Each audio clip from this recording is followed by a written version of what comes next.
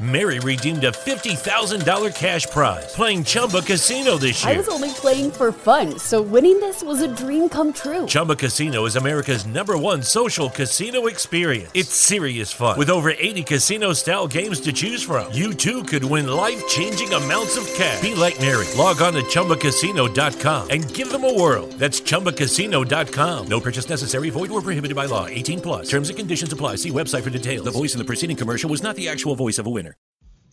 This podcast is a part of the Dragon Suplex Podcast Network. Find us wherever you get your podcasts and visit us at chopskicksandnearfalls.com for daily articles about wrestling from around the globe.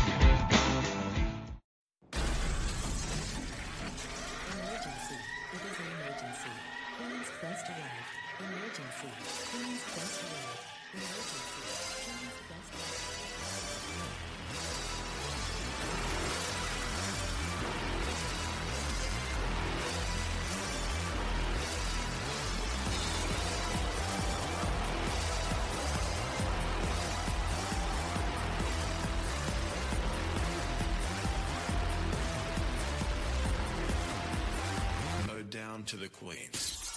Hello, ladies, gentlemen, and everybody inside and outside of the gender spectrum, and welcome back to Stardom Quest, the best weekly Stardom podcast anywhere in the world. I am, as always, Alex, and I am joined by Dylan. Dylan had a cookie. I don't know if he still has a cookie. I do still have a cookie. Oh, I do. You do? Okay. It doesn't have a lot of chocolate chips on it, so I'm like kind of like not even wanting to eat it because it's like there are like 2 chocolate chips on this entire fucking thing. It's fucking bullshit. I do have a cookie though. I also have a monster. I am the Cookie Monster, and this is Stardom's least favorite podcast, Stardom Quest. You got in the least favorite podcast. Oh yeah, I'm running with that. I'm running with that. Okay, that's cool. Yeah, I've learned that I too am actually a Joshi wrestler because I drink the Pink Monster. So you know. Dude, they got rid of the Pink Monster near my house because like I love that one. They just don't have it anymore. So It's like crack. Like it's legit it's amazing. cocaine. It's amazing. Like, it's a drug. It's so bad. It's insane. But yeah, we are here to talk about Yokohama Dream Cinderella, 2021 in summer. You know, got to get those names right. So okay, yeah. We're only going to talk about Yokohama Dream Cinderella here. We'll record as normal in a few days' time to review the Corkin and preview some stuff. And we're doing three podcasts this week. Oh my god, yeah. Shit. That's a lot. We're gonna hate each other by the time we get to VTG. Oh, I 100%. can tell. We can move VTG back maybe because you know it is a busy week. Yeah, we'll do that after. Anyway, so I'm going to give up trying to predict these attendances because the ticket sales for this show didn't look all that promising. And then they ended up doing 1,135 fans, which is, if I'm not mistaken, their best top number 5 there. Isn't that like their top 5 number like ever? Like, might be. I think they did like 1 or 2 Korokins around that number, and then there was the 2 Budokan shows. So yeah, it was like it's around top 5 ever attendance, and it's mid-COVID, and that's fucking remarkable. Let's see. So number 1 is Stardom Fiesta 2013, Ryogoku, then All Star Dream Cinderella, Stardom 9th Anniversary, Goddesses of Destiny 2018, Stardom X Stardom 2012. Yeah, this is probably top 20. I would say. Top 20. Wait, some of these 11, like 2012, right? 13 numbers are crazy. But yeah. 1,135. One of the better numbers in the past couple of years, at least. Since Bushiroad here, I'd say it's like, what, 2? Yeah, because Yokohama. Yeah. 3? Wait, what did Oda Ward do? I mean, you don't have to. I know it didn't. It was 1,240. So yeah, this was like, this is the 3rd biggest of this era. So that's pretty big. Or maybe 4th, depending on what you consider, because year-end Climax 2019 did 1,300 as well. Jesus Christ. Dude, like, I feel like COVID numbers have completely, like, just, like, messed up my brain's number thing. Because, like, yeah, they've popped Korokins that are more packed than this one in recent memory. But I just don't think, like, because it's like, I see 1,100, and it's like, damn, that's huge, because, like, you don't really get 1,100 unless it's in an Oda Ward or in a Budokan, in a big Budokan, not Yokohama. Yeah. No, I gotcha. It's and I think a lot of it is that like there's some of these numbers are from like early Stardom where you wouldn't have followed it. Where there was a lot of like retirement shows, a lot of crossover shows with Sendai, when Miko was still kind of on top. So there are some numbers there that you probably wouldn't even take into account. Like, did you know that the Natsuki Taiyo retirement show in 2014 did 1,415 fans? You probably didn't. No, I didn't. My dog did. My dog did. Oh, that's good. Apparently. Your dog is very smart. But yeah, anyway, I give up on trying to predict these numbers because I would not. I had said it on the podcast. I was like, oh, maybe they'll dip under 1,000. Like the tickets don't look that good, and then they do. I think their best number at the Yokohama Budokan. So I don't know. Yeah, I don't know either. But I mean, that's pretty good. That's good. I mean, the card was. It's definitely coming off of a really huge show last month. I think that was probably a big indicator of it because it's like this was following the big Utami Shuri match, which while overseas fans, it's definitely maybe a bigger like huge thing, but even in Japan, that was a pretty big shining moment for Stardom. So I mean, it's coming off of a lot. It's coming off of the big Oedo Tai Stars thing, where Oedo Tai sort of took control of the universe. So yeah, I mean, it's coming off of a lot. It maybe didn't perform as well as last month, but then again, last month was like an all-timer show, so I can't really get mad at that. Indeed. But yeah, we can get straight into the show unless you want to start maybe with the main event and what happened there. It's up to you. I don't know. I'm still sad about it. I think we'll start with it then, so that we don't end on a somber note, because it's definitely something that is difficult to process. So we'll kick off with the main event and what happened there. So I actually didn't see this happen because I had to leave when they were doing like the start and grappling, and I was very upset having to leave. I was like, I'm gonna miss the fucking match. I'm gonna have to wait for the because I watched this on Samurai, so I was like, I'm gonna have to wait for everything to end so I can go back and watch it. I'm gonna be spoiled. And then I saw a message from you and from Scott, and Scott was like, I'm speechless. And I was like, did they have Tora win the belt in 5 minutes? And then I asked you what happened. That would have actually been insane. It would have, but yeah, then I asked you what happened, and you told me that Tora's knee blew. Since then, it's been revealed that she tore her ACL, so she just did like a diving foot stomp off the apron to Utami, and just on landing, her knee just gone. 10 minutes into the match, just completely routine spot, and her knee was fucked. Like, it's freak crazy. accident. And you saw it happen live, so what was kind of the reaction then? Dude, like it's actually kind of ironic because like I looked away and then I look up and she like she was getting out of the ring, right? So she was just getting out of the ring like normal. I look down and I look up and she can't move, and I was just like, what just happened? I was in a chat with some of my friends talking while we were watching the show, and they were like, she jumped down like from the ring to the floor and she just didn't get back up. And I was like, what the fuck? And like I went back and watched it. It literally was just that. It's like she just got out of the ring, did a little, stomp, and she was out, which was fucking insane. Because like when you especially when you put it next to what had just happened, she did a huge dive with the rose in her mouth and like did the big thing. In fact, that entire like moment, that the match itself was really fun and really interesting up to that point.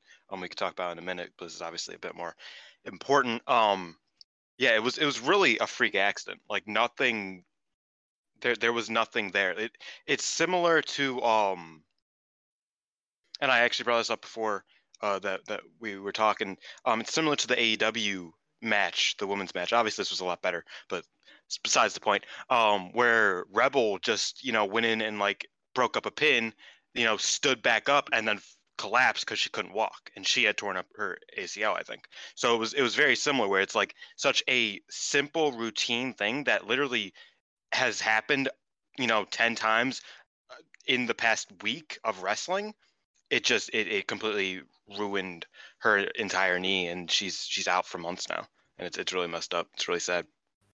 Yeah, and I think the it was really tough to watch. I don't know if you kind of had that same sense, but I mean, Natsuko was clearly in pain, and they just stayed with it. Like the cameras were right there. Utami was Yeah. selling, and it was just like dragging on. And then Tora tried to walk and get up, and she just like the pained noises were just a lot. Her in tears, Utami with the most, distraught look on her face. It was just overall a very, very tough situation to watch. Like it's just so hard because I mean, this woman is genuinely, truly in so much pain. Her knee is tore her ACL. This is the biggest match of her career, and she's probably upset that it had to end that way. And Utami just is what, again, as I said, she looked distraught. Like it just was very upsetting, just to see it. Yeah, Natsuko was very angry. That was my immediate thought was, well, while she was, obviously in pain, she was very angry and upset, because she was, and again, I brought this up on Twitter, and I brought this up to you the second that it happened. I brought it up to Parker afterwards that it was very similar to Hokuto, who, in 1990, we went through this on VTG. We talked about it. She fucked up her knee really bad in the middle of the Grand Prix, and she like was in pain clearly, but then she ended up like forcing herself up and screaming at people to let her keep going, and everybody's like, dude, you can't walk, like we're not doing. And I felt like for a second, Natsuko was sort of like that, like where she was just screaming, like please don't make me stop. She was fucking screaming at the doctor. She was screaming at everybody. And then after a while, it just became like, nah, she can't. Like, it's not even something that you can just like power through. She just literally could not do anything. And Hokuto's injury ended up being less than a full ACL tear, but just the scream and the like anger of like the anger at herself and the anger at the doctors from stopping her and the anger at just everything was really, it was a lot to watch, and it did hurt a lot because it's like, as much as I will make jokes and whatnot about Oedo Tai and my displeasure for some of their stuff, Natsuko is one of the best and most entertaining wrestlers in the company. She's incredible. Like, just like I was saying, the match for the first 10 minutes at least was going to be really, really, really fun. She did great, and Utami obviously did great too. Like, it was a great time, and Natsuko is really, really good at what she does. So it's really a shame that that the biggest match for her career ended up like this. Do you want to get into a little bit of the match before? Because I do have a couple things to say about it, because I thought it was a good match, the 10 minutes at least. Yeah, I mean, if you want to take it away, the 10 minutes wasn't really a lot, but I know they were very promising signs. Yeah, so like I was watching it, and it's like you kind of expect it to start out immediately with the Oedo Tai shenanigans and then to calm down. Again, we don't know what would have happened in the second half because unfortunately the injury happened. But the first few minutes, Natsuko was just being a good wrestler. She was just doing a lot of good grappling, doing a lot of like promising stuff, and she was just sort of like taking up Utami's challenge, where Utami this entire time has been like, bro, 1v1 me. 1v1 me like a real wrestler. Like let's see who's stronger. Come on, bro. Like, you could do this. Come on. You don't gotta do all that bullshit. Come on. 1v1 me. 1v1 me, Final Destination, bro. Like, that was the entire gimmick, and then Natsuko would be like, nah, I'm just gonna hit you with this pipe. And then Natsuko actually took up her challenge, and she did all of the typical wrestling stuff. She was great at it, because of course she was. They did a little bit of power stuff. Utami ended up slightly getting an edge on her, and then as soon as she did, Oedo Tai grabbed her out of the ring and started beating the shit out of her.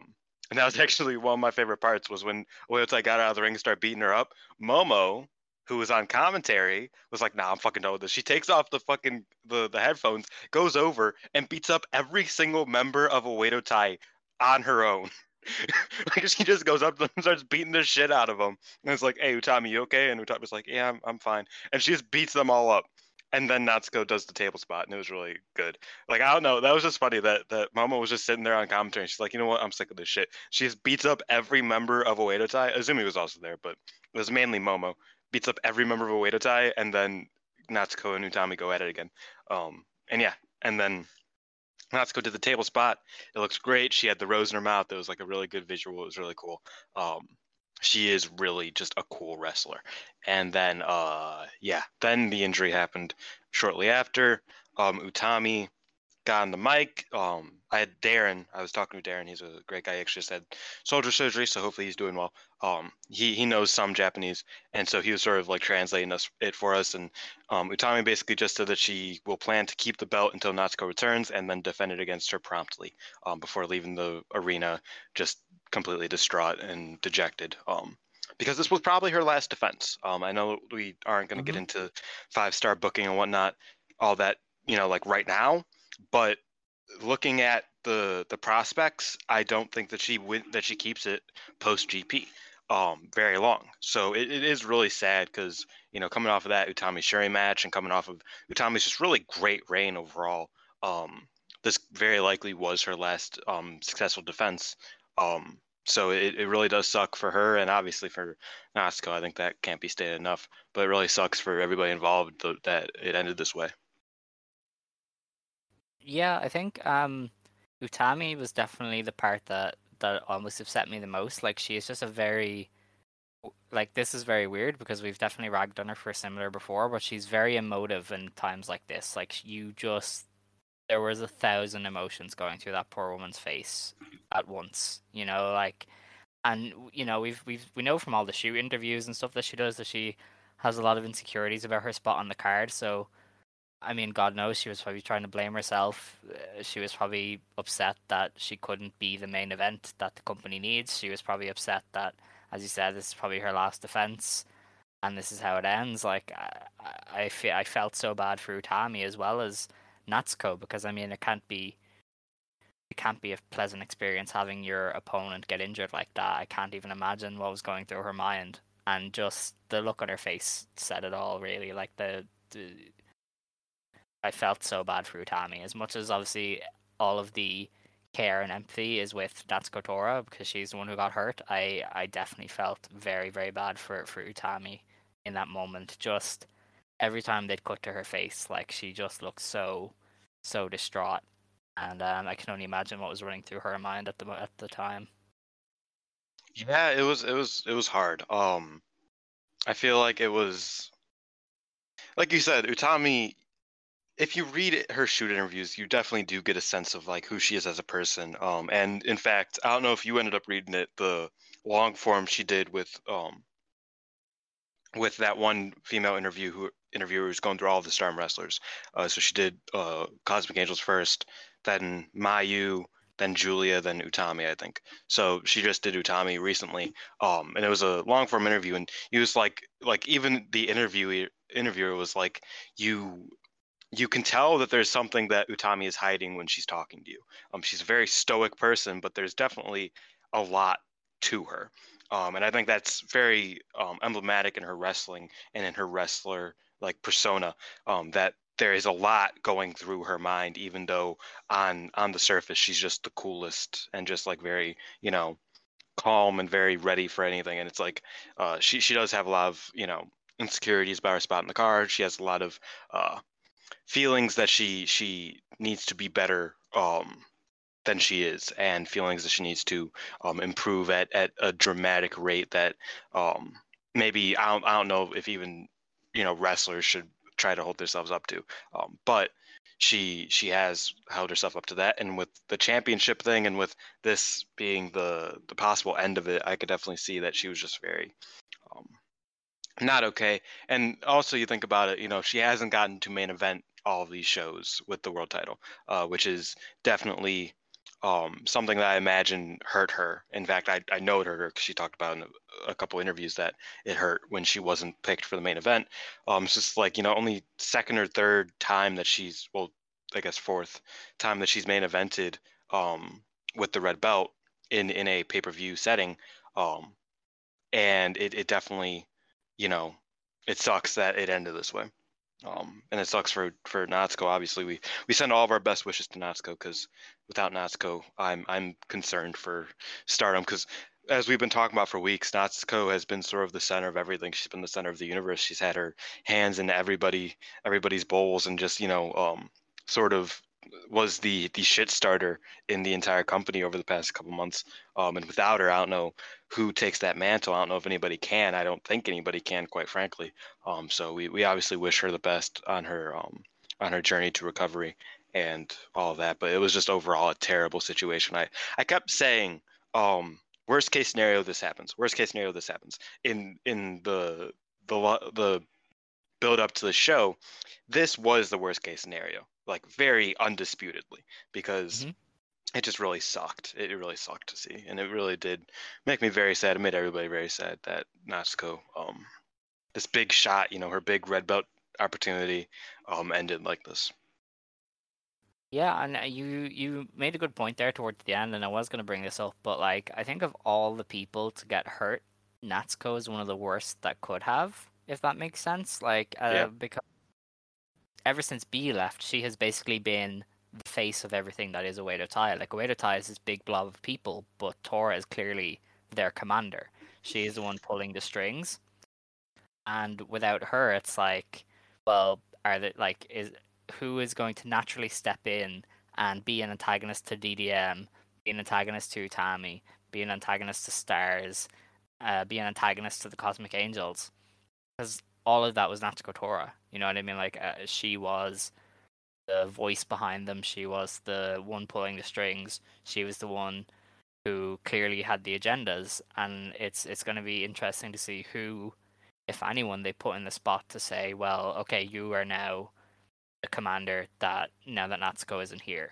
And I think this can be interesting. But it's definitely, like, I don't think Oedo Tai without her is going to be as good, because I feel like they had really clicked under her vision lately. Because obviously, I mean, they've been getting a big push. You know what I mean? Like their vision for what Oedo Tai was going to be was clearly coming to fruition, and she was a big part of that. Because as we said, like she was always the one doing the talking, and she's a very good promo, and she was able to kind of keep these stories all going. And I don't know if there's anybody else who can do that. So I feel like of all the people to get hurt, outside of like an Utami or a Syuri, Natsuko is almost the worst one, just because she is everywhere and she is so present, and she is basically the entire identity of Oedo Tai almost. Yeah, for sure. It's gonna be hard. I know Saki said that nobody's gonna take her mantle as like the leader, and it's just gonna be a group without a leader for a bit. Which doesn't spell good things for Oedo Tai. It also brings up the point that's like, I think Mikey brought up, that it's like once she comes back, she's gonna be like one of the, like, it's gonna be huge. Like people are gonna really be happy that she's back. So what are they gonna do then? Because obviously, Oedo Tai has sort of become that, like, super evil bad guy, mahaha. To my dismay, but that's not the point right now. I spelled Twilight wrong. I'm sorry. I have OCD. I looked at my notes and I saw one word spelt wrong, and I was just like, I can't do that. Sorry. All right. But when Natsuko comes back, like she's going to have a certain level of, like, not baby faceness to her, but she should have a certain level of like love to her, because everybody's gonna love that she's back. I don't know if they're gonna do anything with that, but I'm interested in seeing how Oedo Tai, one, evolves while she's gone, and two, what Oedo Tai in that culture is going to be when Natsuko comes back. You know what I mean? Like over time, how are things going to evolve, and how is Natsuko going to come back? Like, for example, Starlight Kid. We were thinking that's like, oh, Starlight Kid's going to be in Stars in like a year. Well, without Natsuko, like Kid is just going to be there with obviously with other characters to work off of, but it's like she can't just be in a Oedo Tai, and then as soon as Natsuko comes back, she's like, okay, I'm leaving now. Like it, like that. The story has.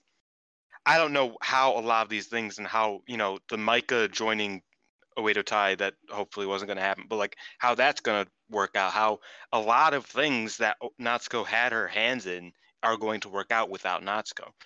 It's possible, and we'll get into this a little bit later, that they just hotshot Starlight Kid into the white belt position, and Starlight Kid is just randomly this fucking god. I don't know if that is even remotely what they want, but I could see it maybe. But I don't know. They have a lot of things that they have to figure out what they're going to do. I mean, hell, the 5-star, what are they going to replace her with? Like Lady C, maybe, but it's like I have a feeling they were very specifically not having Lady C involved because she has not won a match ever. So I don't know. There's a lot of questions coming out of her injury, but all we could do right now is wish her a good recovery and hope for the best with her because she definitely will be missed in these shows. Definitely. And before we move on, I think you made a good point that it's going to be very hard to hate Natsuko Tora when she comes back. Like we've seen her at her lowest, you know what I mean? Like we saw her in tears sobbing because of this big opportunity taken away. It's hard to stay rooting against somebody like that. You know what I mean? Like when you've seen somebody like that, it's hard to just go, oh well, yeah. I mean, I still want them to lose, or I still hope that they get their comeuppance. It's like, well, no, I kind of want her to win. I want her to have success. You know. So it's gonna, yeah, it's gonna be interesting how they eventually play that, And but it's definitely gonna be hard. I think the worst thing they could do, is try to like double down on it, where it's like, okay, well, I'm just gonna be like, I'm gonna get disqualified in 5 seconds so you guys can't enjoy it. It's like, no, don't do that, because like when she comes back, we want to see her wrestle. Like there's like I said, obviously an ACL injury is nothing to fuck with. It's gonna be a while before we get the chance to see this come to fruition. But something has to happen because when she comes back, she is going to be a really big deal, like undisputedly. Indeed. But with that, we have to get on to the rest of the show. I thought the venue looked really good, and I will say that that's one thing that Stardom has done really, really well. I don't want to assume anything, but I imagine that it's Bushiroad's investment maybe, or just that they're making more money, so they have more to reinvest into the production. But the production of these shows always looks really good, and I thought this one was fantastic. They aren't like super rich or anything, but I think they really make the most of what they have, and they really make the most of each setting. And I thought the venue looked great for this show. Did you think that the production was pretty good for this as well? Yeah, I was actually like I couldn't know for sure. I was watching it on my phone because once again my computer's working. That's nice. But my computer was not working when I was trying to watch it. So I watched it on my phone. So it's not like I could like see very clearly, but it looked like it was fucking packed. It looked like the production value, like you said, was really good. They had a bunch of pyro and shit. Some points felt like it was a bit unnecessary. I think it was it Mina who had like a shit ton of pyro for whatever reason. I forget, but just like sometimes the pyro was like, huh, that wasn't okay. You do you, I guess. But it definitely, the overall production definitely felt like it was on a higher level. And it was definitely a good show in that regard. I have not heard many things about the commentary, the English commentary at least. I know last month people weren't too fond of it, but I'm not sure how that went down because I did end up watching the Japanese feed. But yeah, overall, I think the production was definitely a highlight of the show. Yeah, so we agree anyway. The production for the show is pretty good. It's definitely one of the main kind of points that I would say that I have seen of improvement in Stardom. And again, I don't know if that's a Bushiroad thing or if they are just making more money and therefore are able to reinvest more, but it's definitely a plus, wrestling doesn't need high production values. Obviously, like wrestling is wrestling where regardless, but it definitely helps when there's a nice production and a nice setting and good cameras and stuff like that. But the opener of this show was a tag team gauntlet. The Uedo tag team of Fukigen Death and Konami. They last pinned Lady C and Maika, who beat Rina and Saki Kashima, who themselves eliminated Hanan and Hina. That was a mouthful. Yeah. Yes, it was. We started the night with Ringstar. Hanan Hananu. Yeah. Or yes, it's not. Yeah, it's yes. I forgot. Yeah, it was fine. Saki and Rina, like the first thing, like my first note was of course Ringstar, let's go. Then my second note was Saki and Rina bringing the heat. and yeah, that was pretty much it. Rina pinned Hina with the Bushi roll. Lady C and Micah. Oh yeah, Lady C and Micah. Their entrance was fun.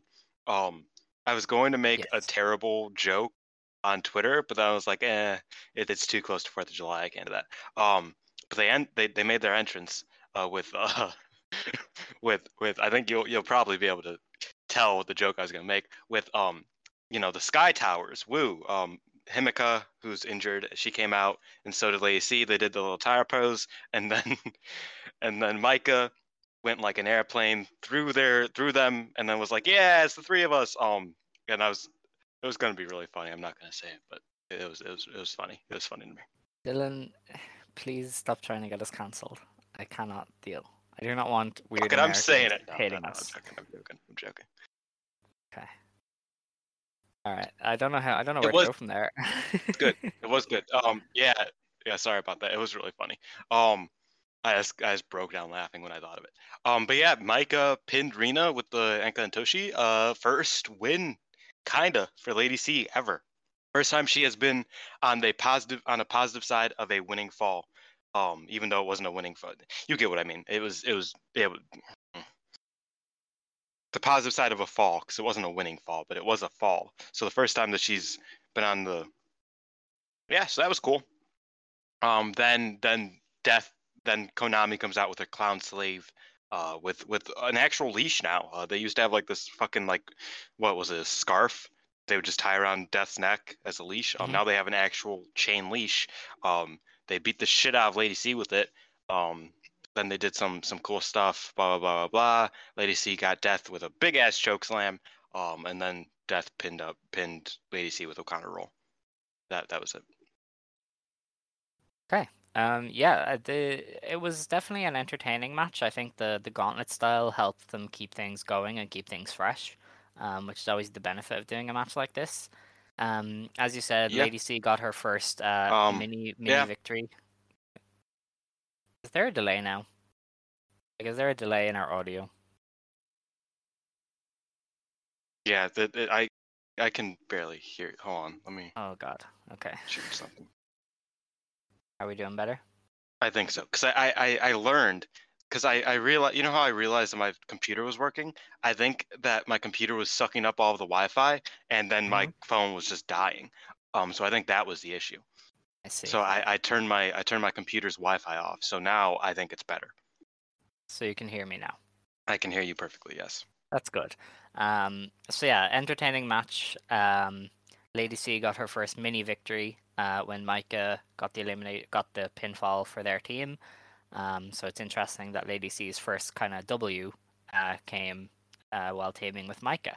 And not to get too much into it, but I know Lady C is teaming with DDM a few times on the upcoming shows. So it seems more and more likely that she's going to join DDM.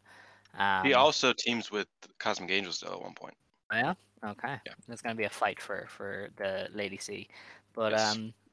yeah, Death got the ultimate win because they do like to keep Fuki and Death very strong until Tag League season comes around, and then she usually just takes every pinfall that she can because I don't know, I guess it's that's how they do it. It works though. I mean, nobody gets hurt by getting rolled up by Death, so Yeah, Memento Mori. Got to remember. indeed. The next match on the show, actually more important than that match, Starlight Kid debuted new gear and new music, and she just looks like a star. Like, everything about her presentation is insanely good. Like, they It could was push her so tomorrow. weird. Like it was so like I agree, but like I just saw it and I was like, this feels just so confusing. It's like as like and you're the same way, because like not that we started watching around the same time, but we did roughly. So it's like Starlight Kid has always been Starlight Kid. Like nothing has changed about her except she got a little bit more like better with talking and a little bit better with wrestling over the past like year and a half. But nothing has ever changed about her. So this drastic fucking change and her is coming out with like the full pose and with everything, with the music, like it was just fucking insane. Like I was just like, that's like even her gear. This is the first time she's worn. I mean, they're not like long pants. Like they're actually like, I don't know. This is the first time that she's wore like long pants before. So I was just like, this, like everything about this just looks like so weird and different. But it was good. for the most part. I know that once the match started, Starlight Kid immediately started pulling hair, and I was like, this is gonna be fun.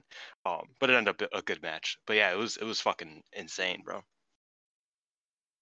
Yeah, no, I mean, I feel like the Kid just, without us even realizing, needed something like this, just a change of scenery and a new outlook to really unlock her top potential. Because I feel like she could have been a well pushed in stars, but now I'm just like, oh, if they don't push her tomorrow, they're stupid. You know what I mean? Like, she just, I don't know what it is, but she just looked so cool. She looked so much more like a star. Like, she just came off like she was a big deal.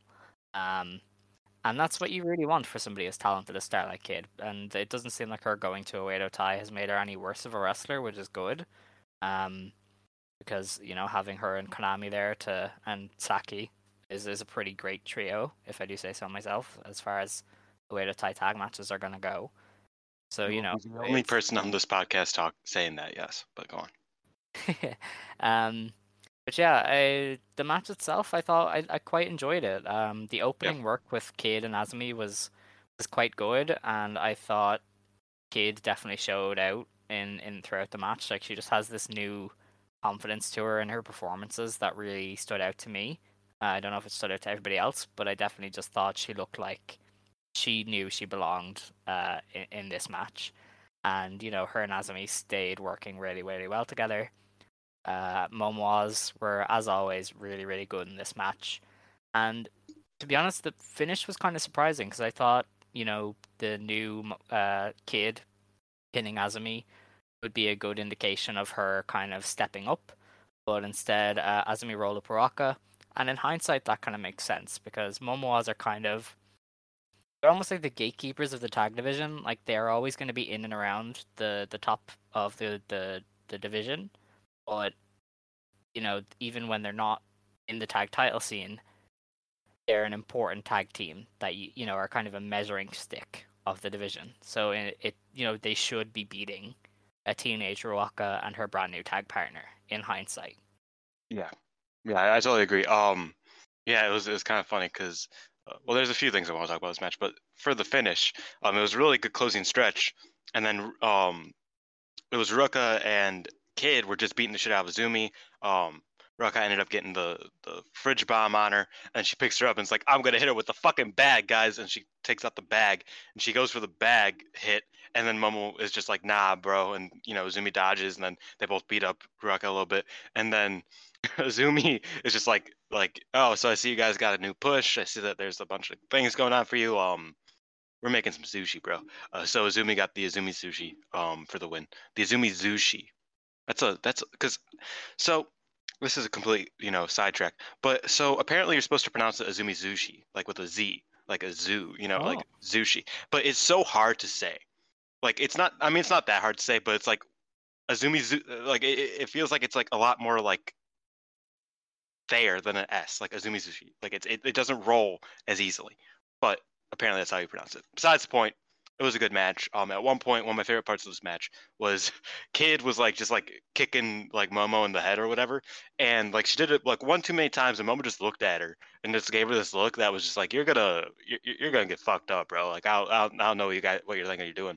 And then after that, Momo kicked the shit out of her and then started stretching her with the fucking crossface chicken wing, and then dropped on her head with a new Urnag. It was great. Like just the fucking emo children just pissing Momo off, and after a minute, Momo was just like, you know what? Now we're not doing this anymore, and she has beat the shit out of her.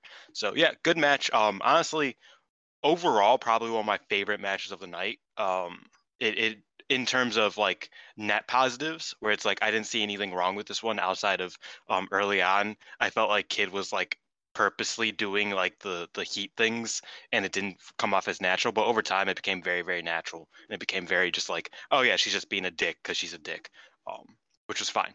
So yeah, I probably enjoy this match more than like most of the other ones. So good shit indeed. Fair enough. The next match on this show then, I should also say, after the match, Starlight Kid was like, yeah, as you can see, I'm completely a member of Oedo Tai. This wasn't in a promo, this is in the backstage comments. So she is all in on the Oedo Tai, which is kind of what we were looking for when we because when we previewed the show, we were like, they really need to do something with this Starlight Kid storyline because it just isn't exciting. And they were like, here you go, bitches, have everything. So, they proved us wrong. Oh yeah, her music's also a banger, by the way. Yes, it is. Yeah. Her whole presentation is awesome, honestly. Like, it's just everything about it is amazing. But yeah, the next match on this show was the Future of Stardom title tournament final. Mina Shirakawa beat Unagi Sayaka after 16 minutes. I didn't even realize this went 16 minutes. I feel like I've seen a lot of people say this wasn't bad, but it also wasn't good. Like, it just kind of existed almost. It was such a strange match because they kind of wrestled it like every other match, even though in the build-up you had Mina straight up insinuating that Unagi slept her way to the top or something, like in a shoot interview. Yeah. I know that was corrected by the Dragon Moon guy, but it still seemed like she was being a bit mean, like, oh yeah, you kind of kiss up to the boss, Yeah, bitch. dude, And I was like, it was funny. Okay. It was funny because like originally it was like Mina say like the way that was worded, Mina was just saying, "Oh, she has slept her way to the top," and then Dragon Moon was like, "Okay, let me preface this. Mina says that she acts like she slept her way to her top, and she feels like she might have slept her way to the top, but she didn't actually." And it's like that doesn't make it better. Like I mean, like it's but at the end of the day, Big Man did not make it happen because Mina won. Yeah, and I feel like they could have had a good match here, but they just didn't. Yeah. There was good parts to it. Like, I really liked there was somewhere like Unagi would have Mina in the corner and she would just like punch her and punch her and punch her, it wouldn't stop, and I thought that was cool. But all the other bits, like the grappling, the mostly the grappling, and the rest holds and stuff, they weren't all that good. This wasn't a bad match. It just kind of was there. And you can't really ask more of the two of them because they just aren't at that level yet. So yeah, that was the match. I don't know if you have any more comments. Like, it just existed. Maybe you want to track it. So Mina hit the capo kick, which is one of those moves for me that like anytime I see it, I'm just like, hey, that's good. Like fucking undisputedly, like 100%. Like at any time, like same with like tombstones, is that like if you hit that in your match, it's already a tiny bit better. Just because I love that move so much. Okay. It's the same thing. It's the same thing with the capo kick. So I appreciate Mina hitting that. Other than that, I don't have many memories of this match that were especially ones that were positive. I don't really even have any negative ones either. I just remember that it happened. I remember I was trying to poop during this one. So I was kind of focused on that. But I was watching it. I watched the entire thing. So don't get on me, Twitter. Yeah. Mina won a tournament for a title that she can only hold for 32 days. And like 10 of those days are going to be during another tournament. And the other days are already planned out. She does not have any defenses planned. Why are we here? Like, I don't get it. Like, maybe she defends against Lady C at some point. Like, maybe they changed the card. Like, but we know pretty much all of the cards up until what, like the 21st? Then there's only like 7-8 days before the 5-star starts, and then there's 3 days before she has to fucking vacate it. Like, what the fuck? What are they doing? Yeah.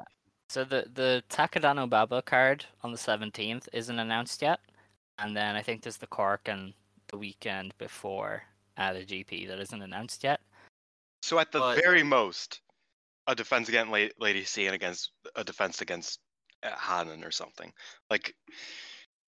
Oh man. Yeah, she like in her post-match promo, Mina was like, "Oh yeah, I know I only have 30 days with this, but I want to defend it and I want to raise the prestige of the belt." And Stardom said, "Lol, fuck no," and has not done that. And they just have her in normal matches, by my estimation. Anyway, I looked through the cards, I didn't see any future Stardom title matches. This is like the only time. Sorry, this is like the only time I would like. I'm demanding for Mina singles matches. Like what? Like put her in a gauntlet. Like make her wrestle all of the future like contenders. Like and just defend it 6 times. Then you're the greatest future champion of all time in 30 days. Not that hard. Like Jesus. The way I probably see it going is that the Cosmic Angels are defending the artist belts tomorrow, and I think they will probably lose, and that will set up Unagi versus Mina, This will probably probably at be out. Takadana Baba. This will probably be Hmm? out by the time. This will probably be out by the time. Oh They yeah, won the probably. belt. So Oh, cool. people will know whether we're right or not. But yeah, I think because Unagi basically indicated that she wanted to challenge Mina after the match. I know I don't have a perfect translation, but it was kind of like, oh, if you want to defend it a lot, like I can be your first, challenger. Oh yeah, yeah. Darren did tell me this part. Yeah. Yeah. So Unagi kind of challenged Mina, and then Mina's like, "You should challenge Sherry. You should do that instead." And then Unagi's like, "Okay, I guess." And they left, and then later in the night, that happened. But yeah, so that's why I got was that Unagi's like, I mean, I could face you, and then Mina's like, yeah, you should face Shuri. Like, go do your own thing, pal. That was sort of funny to me.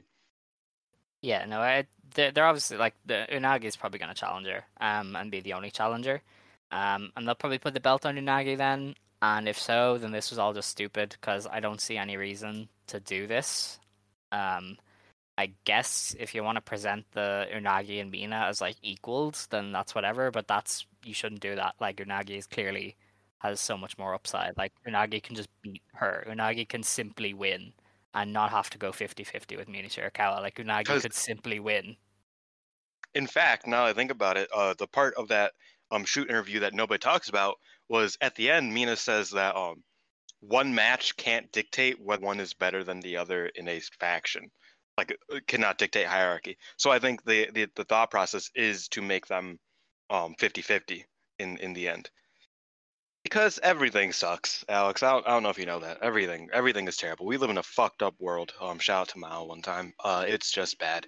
Um, yeah. Oh, I forgot to tell the finish. Mina won with the Impaler DDT. I don't know if. I don't know. Yeah. Whatever. Isn't it an implant DDT? Well, I call it Impaler because of Edge. Because Brood. Let's go. Oh, Yeah, it's called Impaler. But implant is the same thing. see. That's actually kind of funny, even though it's not. Whatever. I didn't say that.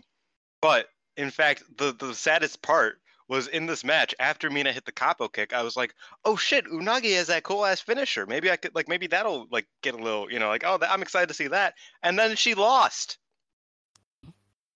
Like, I'm rocking with Unagi hate. Like it's my favorite. Okay, not Unagi hate. Don't hate Unagi. I don't hate Unagi. But I'm rocking with Unagi fans being in pain.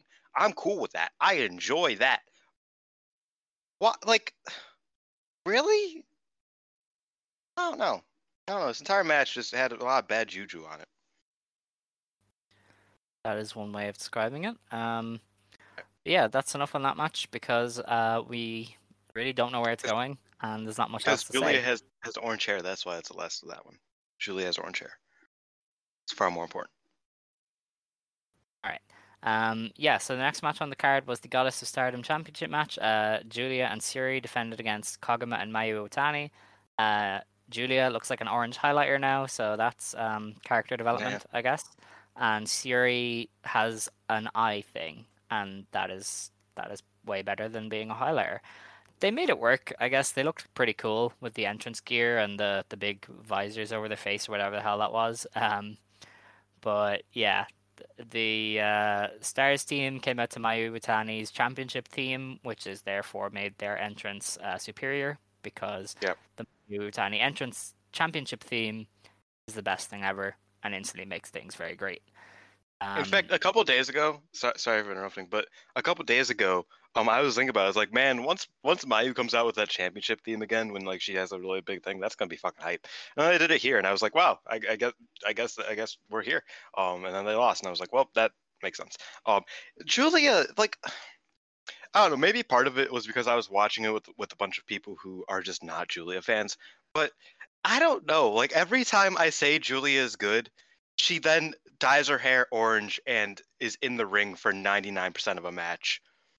And it's just we need to get on a better schedule, Julia, because you're good a lot of the time. But anytime I'm like, yeah, guys, she's actually good now, she dyes her hair orange. It really is making me look like I'm crazy. Whenever it doesn't help me. Oh, that sounds like a you problem. It is. You've Let's go. you've skipped over the best part, which was that Mayu and Koguma were introduced as Moguma, and Mayu immediately started laughing because she probably forgot that she told the announcer that was their name because she herself doesn't know they have a tag team name. So that was way better. After the match, he said, "We are no longer Magma, okay, Maguma. We're not. Is that I retire that name immediately." And then Kaguma's like, "Damn, okay, I didn't know it was that big of a deal." Oh Yes. man, I love Mayu. Yes, Mayu's great. Yeah, this match was really, really good though. Julia and Suri have perfected this insanely paced tag match style. And while these matches would all be superior if Julia would just GTFO and please let Suri wrestle a bit more, they work. So I mean, who am I to complain? The obvious story was Koguma and Julia, based on Koguma getting that roll-up win on one of the smaller shows. So her and Julia were in the ring for most of the final stretch. And to be honest, Koguma really acquitted herself fairly well. Like, I don't think she's in a position where she can carry a match with a weaker opponent, but she also isn't going to drag down a match. And, to keep up with Julia, Suri, and Mayu in this one is a big credit to her. And she did pretty well here. Julia was great, as usual. She just, ran through spots and did shoot headbutts. Briefly, Mayu and Suri got in, and it was amazing. Mayu was just stiffing the shit out of Suri, and then Suri Yeah. shit out of her.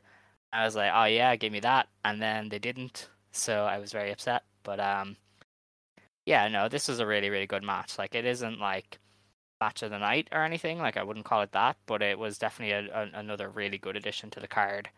And at this stage, Julia and Suri as tag champions is such a great decision. Like, they've been so good for this division.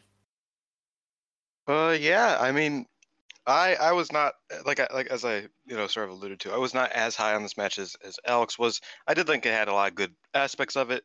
But I also feel like it did sort of fall into a sort of routine. Outside of the Mayu Shuri bits, which were fantastic, and outside of like the closing stretch, I felt like it did sort of fall into a certain repetitiveness almost. But I did think it was good because a repetitive ALK match is so a pretty okay ALK match. Overall, good stuff. In fact, at one point, I love pointing out spots. Julia hit a single leg drop kick that was just fucking beautiful, just very randomly on Koguma. Like, it just looked absolutely fucking killer, and I was like, just do that more. Like, that looked great. Like, that was fucking absurdly good. And overall, I like a lot of the spots in this one were really good. I remember when Koguma went for the Avalanche German and Shuri just threw Mayu into her, and I was just like, nah, we ain't doing that, bro. It was a good match. I can't get over the fact that Julia has bright orange hair. Like, she could have just left it bleach blonde, and I'm very upset she didn't. Because, like, just steal something from Kandori, please, people. Like, please, like, something. Like, why isn't, like, man, she's so good, and she was just so cool. Just, I mean, you already stole the fucking Dangerous Queen bit from fucking Hokuto. Just steal from Kandori. They literally go together in the eyes of, modern wrestling fans. Even though they only had, like, a few matches. Besides the point, like, come on. She would have looked dope. She would, whatever. The orange works for now, I guess. I can't believe she has fucking orange hair, bro. That was my main takeaway from this match. It was a good match, and Julia has orange hair. Yes. The orange hair isn't bad. It's the orange gear I think looks terrible. The more you look at it. I usually like orange gear, but it just does. Like, I don't. It was a lot of orange, and I was just like, I don't. This feels very lazy, almost. Like, not lazy, but it just didn't feel like a. I don't know. Just bring back GI Julia back. Just go bald again. All right. Yeah. In the post match, Julia addressed Unagi Sayaka's challenge from earlier in the show and was like, "I'm gonna beat you up," and that was straight. That was basically it. In the backstage comments, Mayu and Koguma were kind of taking the positive effect. They were like, "Yeah, we lost, but that means we know how to get better." And then Koguma said, "Let's make a Typhoon in Stardom," and Iwatani was like, "That could be a tag name. We could be a Hurricane." And then her and Mayu were deciding whether they would change their tag team name to something along the lines of a Typhoon or Hurricane. So, yeah, that's going to be a thing, maybe. I don't really know. But that's that match. Yeah, it's these post match comments are always interesting. Yeah, that's for sure. Man, dude, Cosmic Angels are all over the next like month. It sucks. Yeah, we don't talk about that here. We don't acknowledge the next month here. Okay, we don't want to do that. We are going to acknowledge next month though, when I decide to. Because after the tag title match, they announced the lineup and the blocks for the 5-star Grand Prix 2021. So the Red Stars block is Julia, Mayu Iwatani, Momo Watanabe, Natsuko Tora, Saki Kashima, Starlight Kid, Himeka, Natsupoi, Koguma, and Mina Shirakawa. The Blue Stars block is Utami Hayashishita, Syuri, Tam Nakano, Saya Kamatani, Maika, Azumi, Konami, Ruaka, Unagi Sayaka, and X, who is from another promotion. Most of the speculation is that X will probably be Rin Kadokura, just based on the fact that her and Mayu are wrestling on the July 19th Marvelous show, and it would kind of make sense for Mayu to like have a really good match with Rin, and then be like, hey, like you're really good. Do you want to come be in our GP? That, or it might be Meiho Suzuki or somebody. It's definitely going to be announced on that Marvelous show. Because like my thinking is, unless it's the random Nanai, which would be fucking like that would fucking be a head trip, but it's probably Takumi, Mei, Rin, or on the very, very off chance Mio, which I think would be like the perfect way to pad out her fucking Wrestler of the Year resume, is by, you know, just doing great in the 5-star, but she hasn't really gotten any like connection so far to, you know, Stardom. So one of those four, it's definitely, unless they decide to throw Hibiki in it, that would be funny. I think that would be funny. I think like just like this random like crazy person that nobody in Stardom knows, and she's just like in the tournament. It's just like, yeah, I'm beating people up. I think that'd be funny. It's not gonna happen because she's, you know, Sendai. But besides the point, it probably will be Takumi or Rin. Is the most likely, probably Rin, because Takumi's coming back from injury. So yeah, I'm excited. I know you were sort of talking about how Blue Block sort of has like some of those like big matches. Obviously we're going to talk about this later, but which block are you more excited for? Based on just the eyeball test, it's the Red Stars block. I think that's obviously more interesting. That was with Natsuko though. It depends on who replaces Natsuko. Presumably it'll be like Lady C or somebody like that, one of the younger, one of the trainees or something. But the Blue Stars, I think, could peak higher, if that makes sense. Like, I think Red Stars will be more consistent, but I mean, the Blue Stars has Utami versus Syuri, Syuri versus Konami, Maika versus Utami, Utami versus Saya. You know, there's a lot of cool matches the Blue Stars has. Yeah. And obviously, if Takumi is X, then it's blowing it away. Like, Takumi versus Syuri, first time ever. So, like, sign me the fuck up, you know? Yeah, that's fair.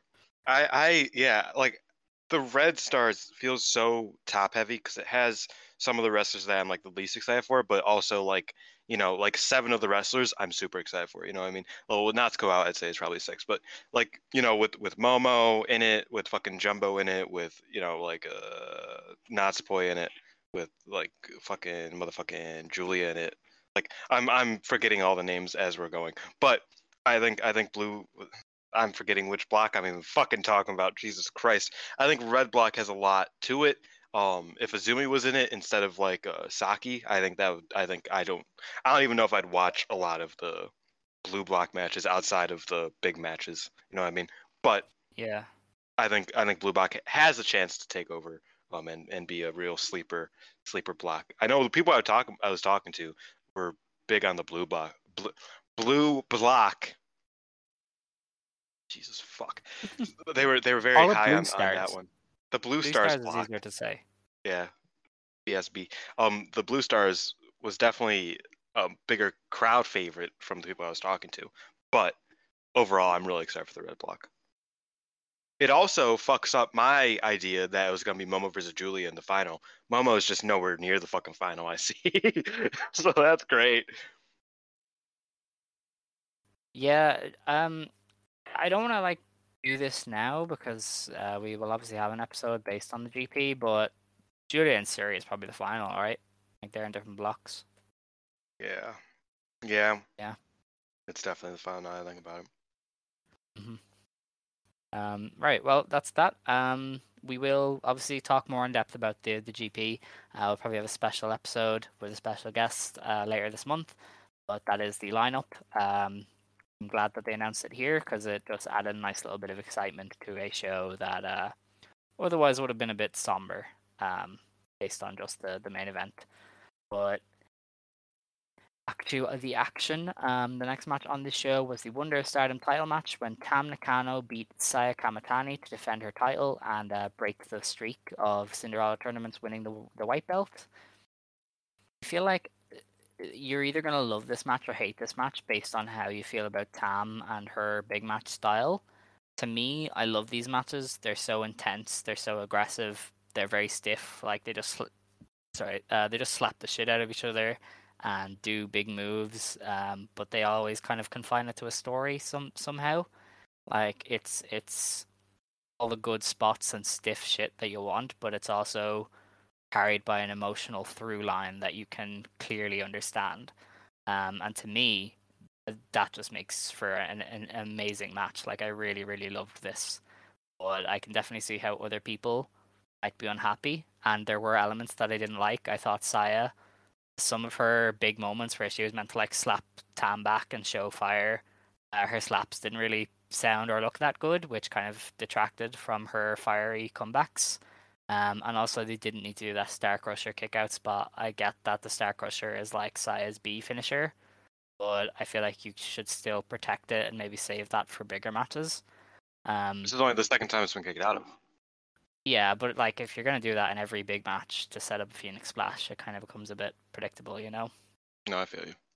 But yeah, I'll just finish up. Like I really liked it. You know, Tam's matches, I never even noticed them go over 20 minutes. Like this is 22 minutes, and I never wouldn't have even realized because they're just so entertaining to me, and I'm really loving them. And I hope her reign can continue and her streak of good matches keeps going. This was the first this one's kind of fell flat for me. And I am typically a decent fan of the big match Tam style. At least recently, I felt like her Natsupoi was incredible. I don't know what it was about this match. I feel like, ironically, Saya does infinitely better in the red belt style than the white belt style. I think that was probably the biggest aspect of this.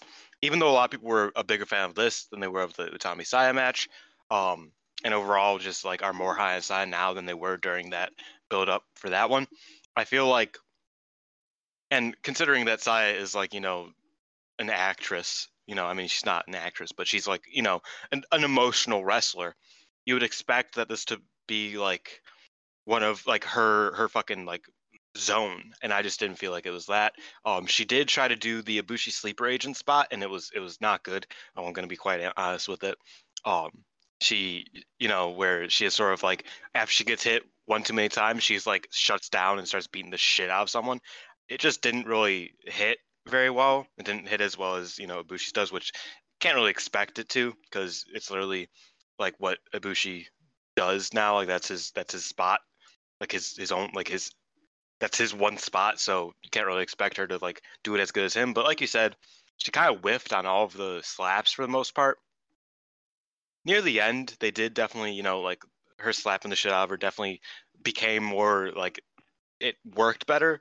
But a lot of it, I just did not get a lot out of, honestly. It was a good match. Like I recognize that. I just didn't really take a lot out of it. It felt like it was like a worse version of the last two Tam matches I was watching.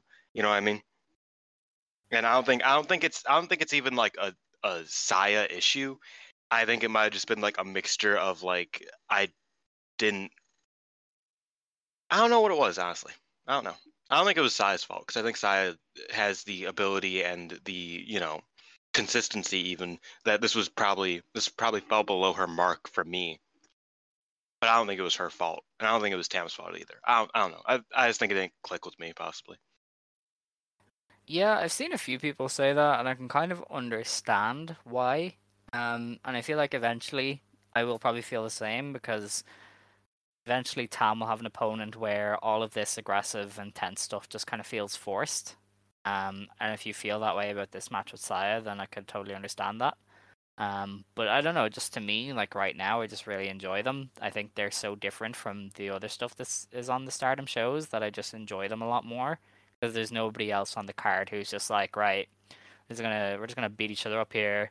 We're gonna slap the shit out of each other. It's gonna be great, you know.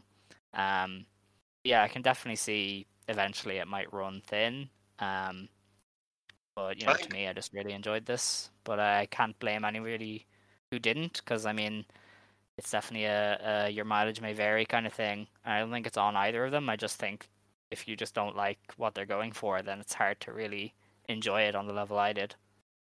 I think, and this sort of ties into the aftermatch that we got to talk about, but I think that when she faces Mayu in one of these matches, I think that will be the peak of the Tam style. I think that'll probably I feel like the Julia matches, some were very hit or miss. The last one was pretty solid. But other than that, they were pretty hit or miss. I think that what they wanted out of the Julia matches, Tam will be able to do against Mayu. In a long form white belt match. I think that that'll probably be Tam's best match when it comes, and I'm excited for that. But before we get there, Kid might simply take the belt because of reasons. So that might be insane. Oh, Kid's not winning this belt, but I would not be surprised if Kid won the belt, because think about it. She has challenged. She, like, everybody talks about Jungle Kiona having so many unsuccessful challenges. Starlight Kid has like 4 more unsuccessful challenges than Jungle does.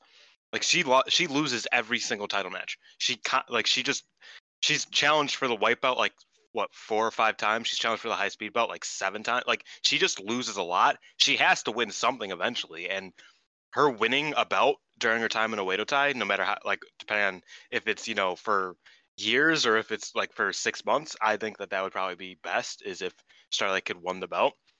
Does she win it from Tam or does she win it from Mayu? Is the question for me. I'll win it from Tam. Like, there's no chance she's beating Tam. That's all I can say.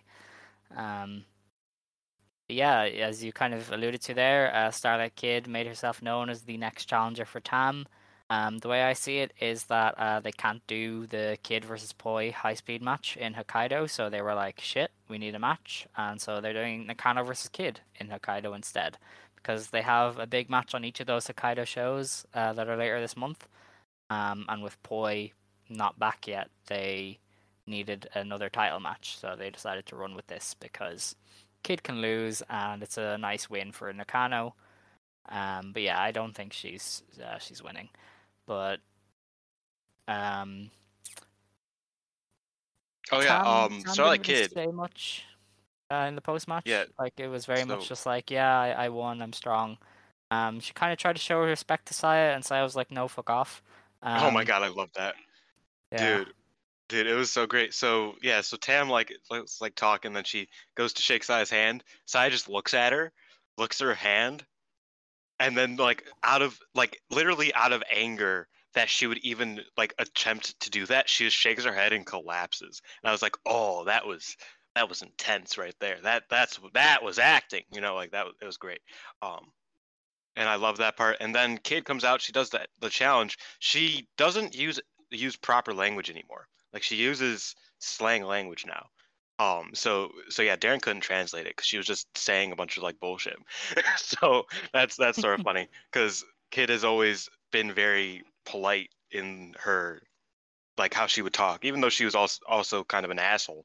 She would always use it in the proper fashion. She just stopped doing that because of Oedo Tai. So it's kind of interesting.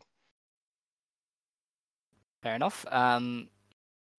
Yeah, Nakano threw in a little jab at Starlight Kid. She was like, "Kid, you couldn't protect stars when you were with Mayu," and I see why you went to Oedo Tai. So she basically just called her a choker, basically, or a bitch, which is very interesting. Which is true. I mean, she's not lying.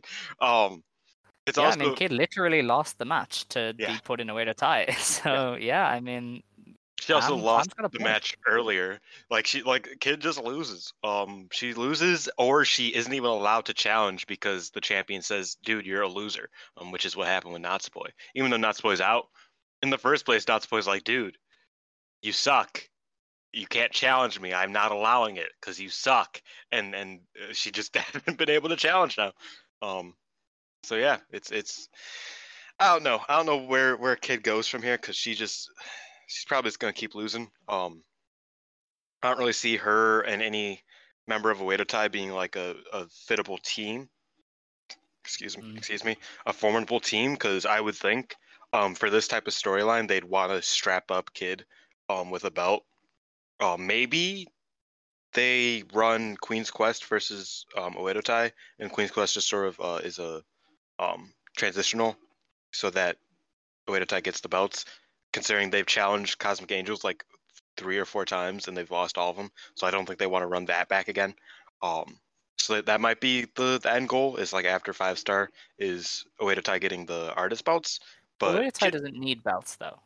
I think Kid You're needs running belts. off this idea that Kid. I think no, Kid. I don't think. I think so. Kid needs a belt. I don't think Oedo Tai needs belts. I think Kid needs a belt to No. prove that, because the entire point was that like Oedo Tai was like, "Hey, you do better here," and if she just loses all of her matches, then she's not doing any better here.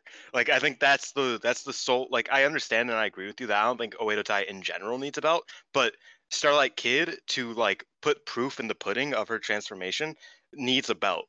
And then when she loses it, then she could just not have a belt. But I think she needs to win something. Like, it can't just be like, "Oh, I won this one match in the 5-stars. See, I can win if I'm in a Oedo Tai." It's like, no, because you could have done that in stars too. Like, you need something that like proves that you are better than you were in stars.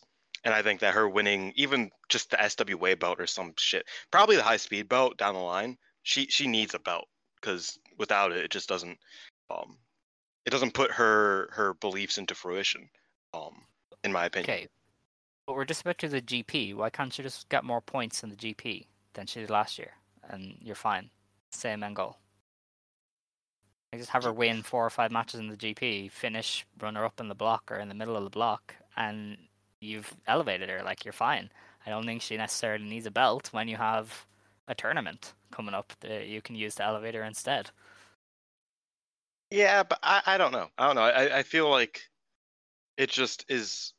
I'm a big belt guy. You know this. I'm a big fan of championships. I think they can be very useful in good points. And I feel like if they don't put a belt on Kid, they're sort of like they're not using the belt, because like, why does Natsupoi need the high speed belt? She doesn't. I think Kid needs it more than Natsupoi does, even though Natsupoi just got it and like barely let anybody challenge for it. Besides the point, like, I think this would be her first fight. But still, like, I think that Starlight Kid winning any belt that she hasn't won before would be a smart decision while she's in Oedo Tai. Again, this is operating off the idea that Kid is not going to be in Oedo Tai forever. Obviously Oedo Tai is not going to live forever, but she's not going to be in Oedo Tai for, come like this time, like next year even. I don't think that she'll still be in Oedo Tai. So basing off that, I think that she needs a belt in this early stages to put more proof in the pudding than just a slightly successful fucking 5-star run. That's just my opinion. I know that you're a bit more like you about it, but that's just how I'm thinking, is that she could definitely use like a belt to proof that she is better in Oedo Tai. I guess. I don't know. I feel like there's other ways to do it. I feel like just her showing up and looking confident and being important to the storylines would almost do the job. See, this comes based off of the fact that you don't think wins matter, and I get that, but I think that it would be smart. I don't know. But I mean, the perception is what I'm thinking. Like, I don't like, you could win matches, or you can just have her be important and look cool and be confident and be a leader or whatever in her group. And I think you'd almost achieve the same goal without having her win one of the undercard belts. Because, like, I just feel like if you present her as a big deal and follow through with it, you should be fine if she has a decent GP as well. But I don't know. I'm not opposed to her winning a belt. Like, I'd probably have her take the high speed belt off Poi, because why not? Like, Poi has had it for a while. things haven't worked out. She's only been able to have one defense due to first Saki being injured and then her being injured. Well, she's defended it twice, I forgot. But you know what I mean, like the injuries and stuff have really messed with Poi's reign. So I mean, yeah, why not just put it on Kid? Like I'm not opposed to it. I just don't think she like 100% needs to win a belt or the story isn't done properly. I just think you can do it other ways, without having to hotshot the artist belts or something like that. But I don't know. We'll have to wait and see. God knows what their plans were for Cade before Tor's injury, and who knows what they are now. So it's going to be interesting to see.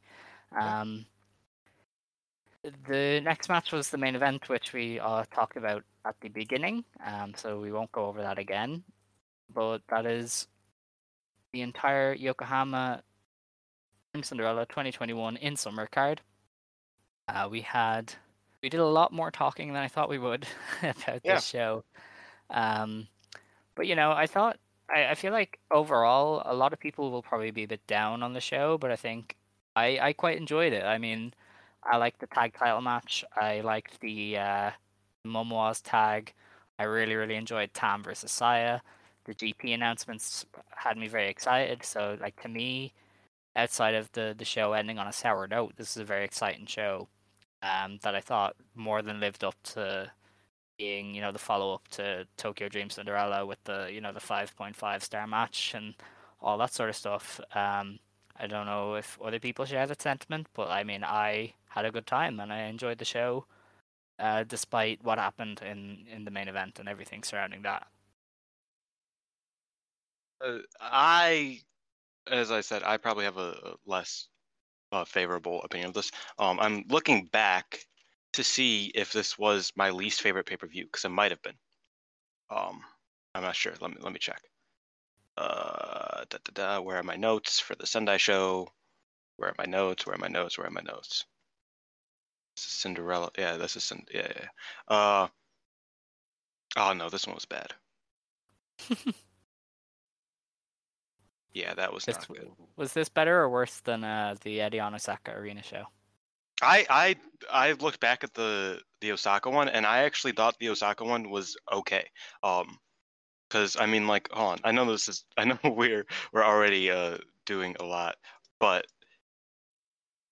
the Osaka one had Ito winning the belt. It had a concussion bomb. So that is it had Azumi versus May, which was one of my favorite matches last year. And then Momo versus Utami, which is also one of my favorite matches last year. So the Sendai show, the Sendai Cinderella show last year, better than at least the Sendai show. So it's not the worst pay-per-view. Like I told you, it was probably one of the most like middle of the road ones, because the Sendai one I specifically did not like. And the Osaka one was very high highs and very low lows.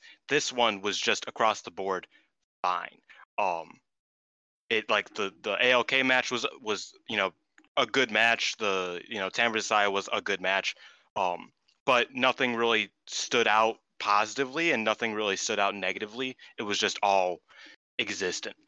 So I think that was sort of my takeaway from it. I didn't take a lot away from it. I think that there was definitely high spots, and I am excited for the 5-star. I think that there will be good stuff, but I think not having Natsupoi and Jumbo there, the main event obviously going the way it did, the stars not really having a lot to them, so it's sort of like, I don't know, there are a lot of things that just sort of like made this a very normal show for me. And like you said, it wasn't a bad show, and I don't think it was a bad show by any means. It was just definitely a middle-of-the-road pay-per-view that I hope doesn't become like the norm, where it's just like they have, oh yeah, this match was. I think I'm being a bit harsh on it. If Utami Natsuko went the full way and it didn't end the way it did, it probably would have ended up a better than decent show. But I think just fate had it that was just not my show to enjoy, I suppose. Fair enough, yeah. I mean, I definitely feel like people have been all over the place with their opinions on this one. Like, some people just didn't like it, this show. Other people did. To me, I don't know, I enjoyed it. What can I say? But, That's the beauty of opinions, I guess, is that you can have a wrong one, and I can't. I'm not allowed to be mean about it. I don't think you picked that up at all. That just went way over your head, which is good. No, I got it. I got it, but I just you decided I to no-sold it. let it go. I no-sold it. Yeah. Oh wow, harsh.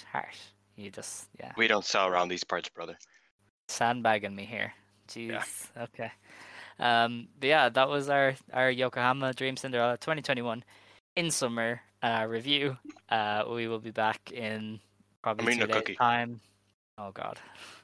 It's eating at the end this time, folks. This is bonus content. Yeah. You have to stay to the end. It turns out that the chocolate chips were like in the dead middle and they weren't like showing. So I'm just like, oh, there are extra chocolate chips, and it's pretty cool. It's good. Okay. All right. So yeah, we'll be back in a day or two with the other show, our normal show. Yes, where we preview stuff. We talk about how desperate the lineups are for some of these Stardom shows.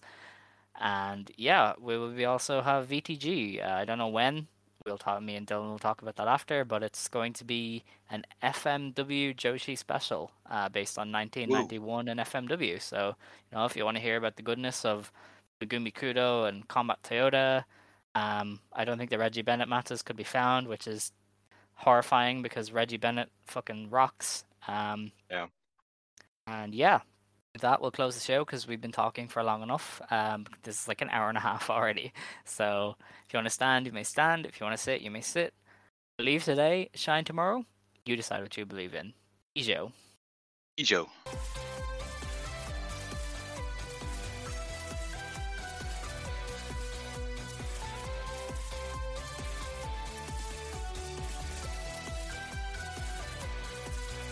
Lucky Land Casino, asking people, what's the weirdest place you've gotten lucky? Lucky? In line at the deli, I guess? Aha, in my dentist's office. More than once, actually. Do I have to say? Yes, you do. In the car before my kids' PTA meeting. Really? Yes. Excuse me, what's the weirdest place you've gotten lucky? I never win and tell. Well, there you have it. You can get lucky anywhere, playing at LuckyLandSlots.com. Play for free right now. Are you feeling lucky? No purchase necessary. Void where prohibited by law. 18+. Terms and conditions apply. See website for details.